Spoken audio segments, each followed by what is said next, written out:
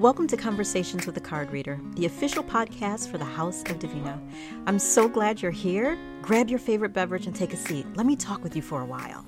So welcome back to Conversations with the Card Reader, the official podcast for the House of Divina. For those of you who are new here, my name is Tony and I'm a tarot card reader. I am also the owner of the House of Divina, which is a tarot house located in the suburbs of Chicago. And here I provide tarot card readings for my guests as well as host events. I'm also the host of this podcast, which was created as a way for me to continue conversations with the guests here of the House of Divina, but also as a way to engage those of you who may be obtaining tarot card readings online through social media platforms and in a general format. So not necessarily with a live tarot card reader who's giving you a reading that's specifically for you. My hope is that I'll educate you about the tool of tarot and how I, as a tarot card reader, am able to get information to help you, but also to make you feel more comfortable so that when you do finally go in to see a reader, whether it's me or another person, you'll be a more well-rounded and educated consumer. Now, as we begin the wrap-up of Season 2 for this podcast, I want to continue the conversation about the tool of tarot and educating you about how I obtain the information to help you move forward in your life. I've been studying tarot for definitely over 2 decades.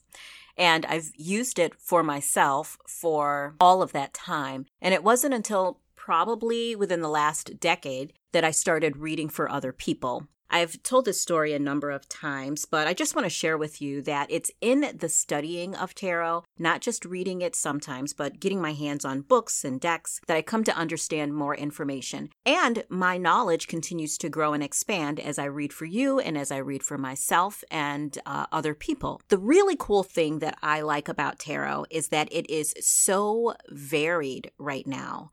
When I first started reading tarot, the only deck that I was aware of was what people refer to as the Rider-Waite-Smith deck. Now, tarot has several different types of cards. You may have heard me talk about Rider-Waite-Smith, Thoth, the Marseille, even the Orisha tarot. But my introduction to tarot was the Rider-Waite-Smith. And that is probably the most widely used language or dialect of tarot that people engage in right now. And it's so cool that when you're looking for a tarot deck to purchase, or if you go in to see a tarot card reader, they may have all sorts of different decks and you may see all sorts of different people in it, but it just used to not be that way. So again, when I first started reading tarot cards or became aware of tarot cards more than 2 decades ago, there were no people in the cards that looked like me. So thinking about what lends to how I am able to read for you, it's all of the studying that I've been doing for the last 20 years, all of the readings that I've done for myself and for other people. But also, as I've developed and as decks have developed, it has provided an additional lens by which to consider the world and to consider life. Now, there are many melanated decks on the market. One of those decks is called the Hoodoo Tarot. There is, beyond the Hoodoo Tarot, there is also the Afro Goddess Collection. And that's a deck by a woman by the name of Andrea Furtick. And then there is the Tazama African Tarot. Oh, and now there are also oracle decks that have melanated people in there. One of my favorite, is the African Goddess Rising Oracle by Abiola Abrams. So when I'm reading tarot for you, I'm able to see and understand things on a visual perspective differently about culture, about society, about just the engagement of different people. And all of that lends to me being able to read tarot for you even better. And since we're talking about melanated decks, I do want to take this moment to actually acknowledge one of the very first African American or even Jamaican tarot card readers that I've ever heard of. They called her Miss Cleo, and as I understand it, she was previously in the arts. She was an actress and a screenplay writer. And when she got the job to be on TV for an infomercial, they asked her to play the character of a psychic. And as I understand it, because this woman already used the tool in her own life, she was like, I am not into being stereotyped or characterized. I will read the tool of tarot for people, but I'm going to do it in my own way. Now, everybody knows the story of Miss Cleo and how they demonized her and said that she was ripping people off even though she didn't get the money. But that said, I do want to acknowledge Miss Cleo and the amazing work that she did by being brave enough to live out loud the work that she was already doing and doing it in an authentic way. People tend to gravitate to people who are authentic. And I think the reason that the commercials were so successful and the business itself as a model was so successful was because people gravitated to who she was as a person and how she read. And in addition to that, the example that was left, not just by Miss Cleo, but by the media and by business, that has paved the way for many tarot card readers to begin to not only continue to be their authentic selves, but to legitimize the business that they are in. And they work very hard to make sure that people get truth and understanding, a lack of judgment, that they have a safe space to share what they're experiencing so that they can get the help that they need. Now, I will be the first person to say that a tarot card reading is not a replacement nor a substitute to getting the care you truly need. If you know that you need to be on medication, you know that you need something greater, then go in and get the medical help you need. A tarot card reader is not going to be responsible for living your life for you. We will give you insight and information about the cards, and sometimes the cards will tell us when you all need to be medicated. That's just true.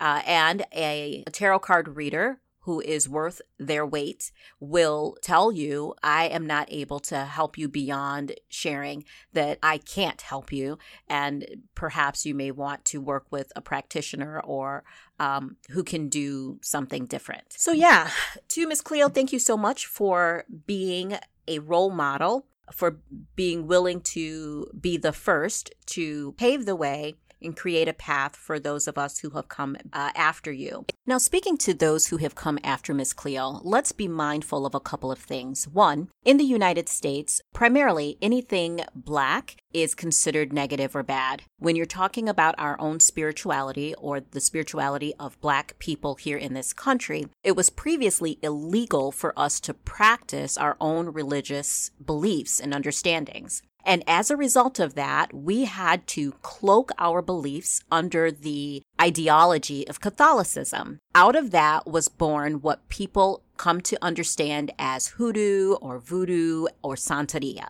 Moving forward, those ideas and understandings and the negative connotations attached to Black spirituality continue to perpetuate within the American culture. And so Miss Cleo, unfortunately, was almost in some ways a sacrificial lamb as it relates to that, because it continued to perpetuate the negative stereotype about Black people and spirituality, as well as Black women and their ability to dupe the world or cast people under their spell and somehow manipulate people. Which is just not true. I mean, let's just be honest, there are manipulative people in people are just manipulative. People can be manipulative.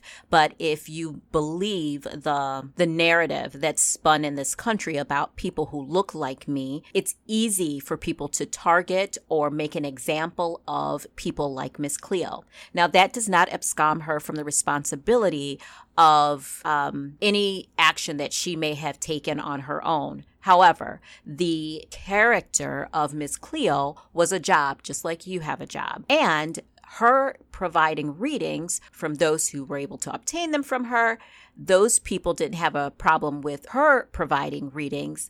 The issue was the other people who I believe were on the phone, kept people on the phone for a while, and things just didn't happen the way they wanted them to. Now, there are a lot of people that can be called to carpet for a lot of that. People have to be responsible for themselves. And then, there was business models that came up out of that.